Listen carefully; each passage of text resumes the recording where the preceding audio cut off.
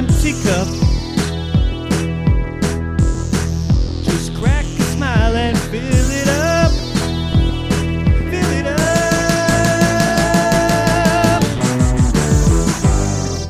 Welcome to After the Final Pour, presented by the Malting Hour. I am one of your hosts, Tony Golick, joined always with Clark Fettridge.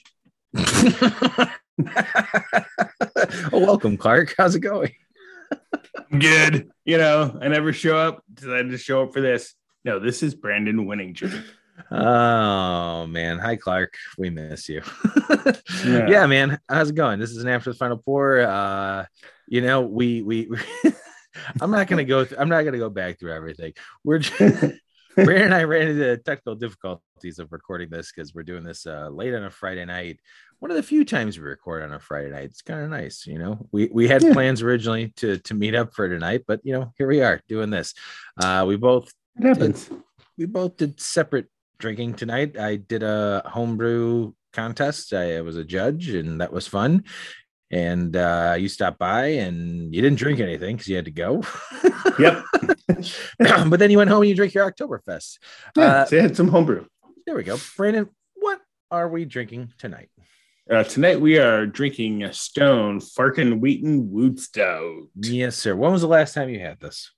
I think so I've had most years, but I think it's the last year or two I haven't had it. So I haven't looked at my Untapped, but I think it's been a while. It's been a while. Yeah. And this brew is near and dear to me because this was, I think, the first homebrew we did together. Yeah. Like I brought a recipe with the Wood Stout and we did that. And it turned out really freaking good. It turned out awesome. Yeah. And if I'm not mistaken, it was a kit from somewhere, wasn't it? Yep. Yeah. Yeah. I bought the kit and Mike's like, yeah, we'll do it. Whatever you want. So I brought it. We did it. And it turned out better than I think any of us expected at the time. So yeah, man. And I think we drank through it pretty quickly. Yeah. Because that was around the time when we were brewing in my mother-in-law's basement. And I think we kept going there and doing brew stuff, but we kept drinking it as well. And I'm not sure, but I think Mike still has a recipe. It would be fun to revisit this recipe because I feel like available online. I do know that. You can search it. It's up there. It's definitely an underrated. It used to be it is a big annual release for Stone. But it's kind of fallen under the radar since it's gone into 6-packs instead of being the bombers. This is something that a coworker and I had talked about recently. And it's an imperial stout brewed with pecans, wheat, and rye, and 1/4 aged in bourbon barrels at 11.5% alcohol. And I'm not going to read through the label again, other than it is the collaboration between Fark's Drew Curtis, Will Wheaton, and Stone Brewing co-founder Greg Koch or Koch, and that this year's label is done by Tom Rainey, who has drawn for Marvel and DC from X-Men to Batman. This is an awesome stout. It's kind of an under the radar stout, much like how I feel some of the New Holland Dragon's Milks are. Regular Dragon's Milk is delicious, and for the past couple of years they started doing variants of it, basically, where they would add things to it, and those variants are the reserve is what they call it, Dragon's Milk Reserve, and those adjuncts are really awesome. There's only one I didn't really care for. It was a rum barrel aged one, and that's just because I don't like rum barrel aged beers that much. But other than that, all the other reserves are good. But that's not what we're talking about. We're talking about Stone's Wood Stout. As you said, this is a beer that's near and dear to you because it is one of the beers you and I technically brewed together for the first time ever, and we've brewed many a beer since then. So yeah, every time I see this beer, I actually think of you, man. Do you have any Wood Stouts still sitting around, or have we drank through all your saved Wood Stouts? I don't know. There may be one, but possibly none. Yeah, if I have any, it's one. I don't know. I don't look much what's back there.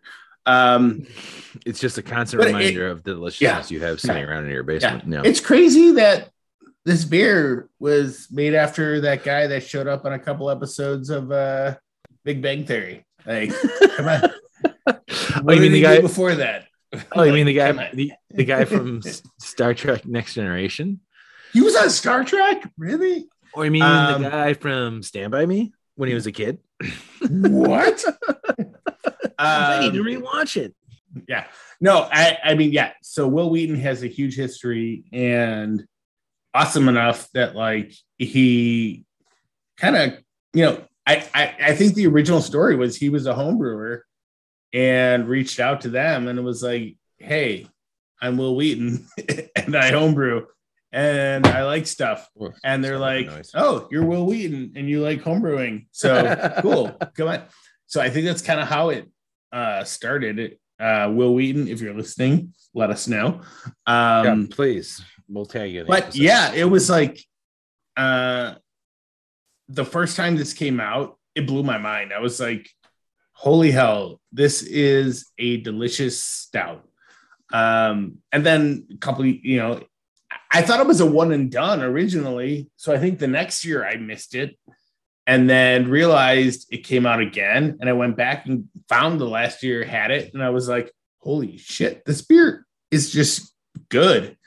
And, you know, maybe I've missed a couple of years, but consistently this beer has been delicious and I can't knock it because like, you know, whatever they're doing, you know, they're doing it well. And I like it.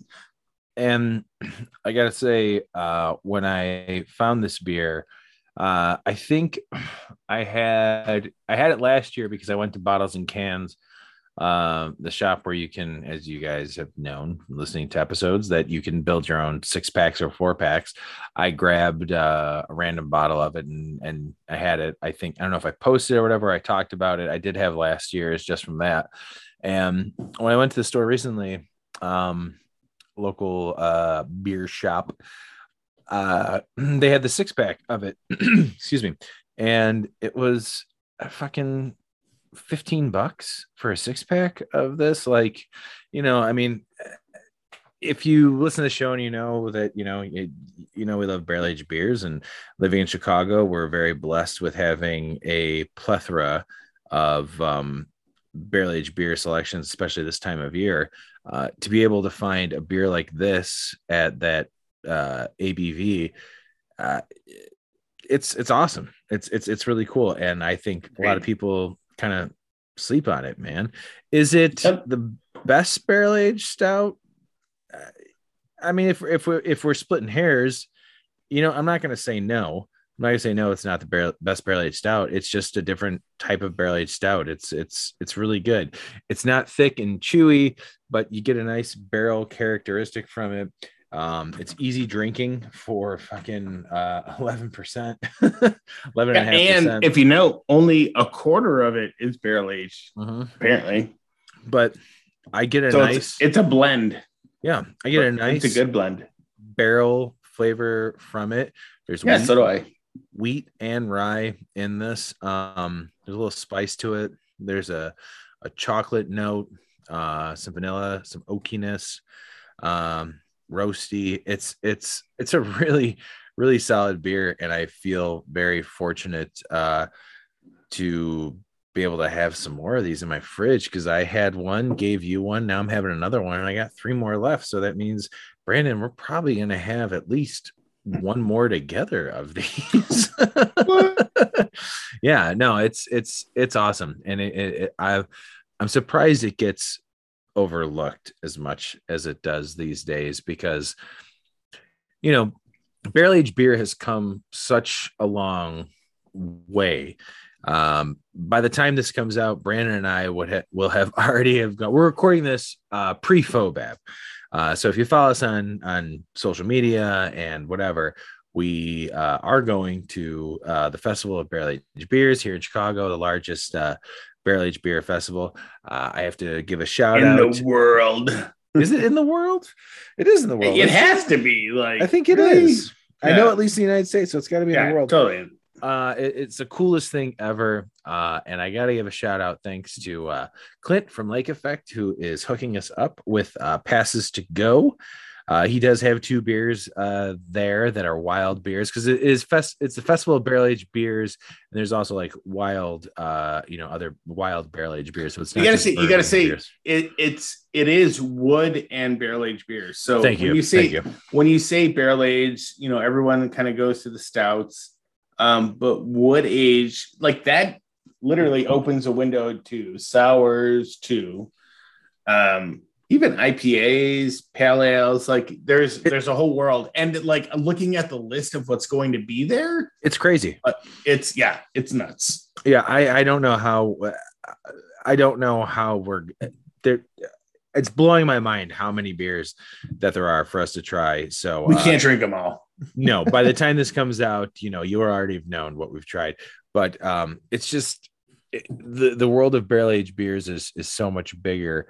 But Stone is, this used to be a beer that was highly sought after, and I feel like you don't hear much about it when it gets released. There's not like this big, at least here in Chicago, you know what I mean? Yeah. Like there's not like this big. It makes me sad because it's such a great beer.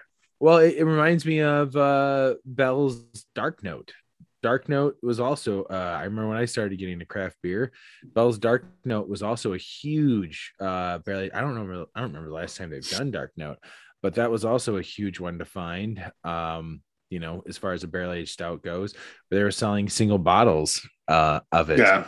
But now, those are beers. So I will say, we love this beer truly, and we will make a plea online and forthcoming to Will Wheaton to come onto this podcast and talk to us about this beer and the conception of the beer and how it lived and how it keeps going. Because they continue to do it. So there's obviously a market for it.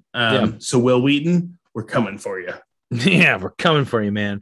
I like that. You know what? We're going to start the campaign right here, right now. Will Wheaton. And I would be like, hey, Will, you came to Fishman's. I wasn't there.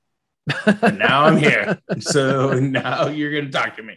All right. So here it is, everybody. You heard it here first. We're going to try and see if we can get Will Wheaton. If that happens, that's impressive. That is impressive. I'd end the podcast after that. I'm like, all right, we're done. We did a good job. Yeah. If nothing else happens after that, that's fine. I'm okay with that. But yeah, this Woot Stout is good. Brandon, what are your impressions of this beer? What do you get? I mean, I've always loved this beer. And again, so when we first poured this, I haven't had it in like a year or two. And I was like, it's the same beer. It's still delicious. I get that pecan. I get the vanilla. I get the maltiness. I get the barrel. The beer is great. And people that don't buy it are missing out, man. This is like a sleeper beer. Like if you're looking for barrel aged stouts and you're overlooking this, then you're overlooking a lot of stuff. So yeah, I mean, it's not the biggest, sweetest, chewiest, stout out there. If that's what you're looking for, and that's not what you're gonna get. And personally, I don't always want chewy. I want drinkable. Mm-hmm.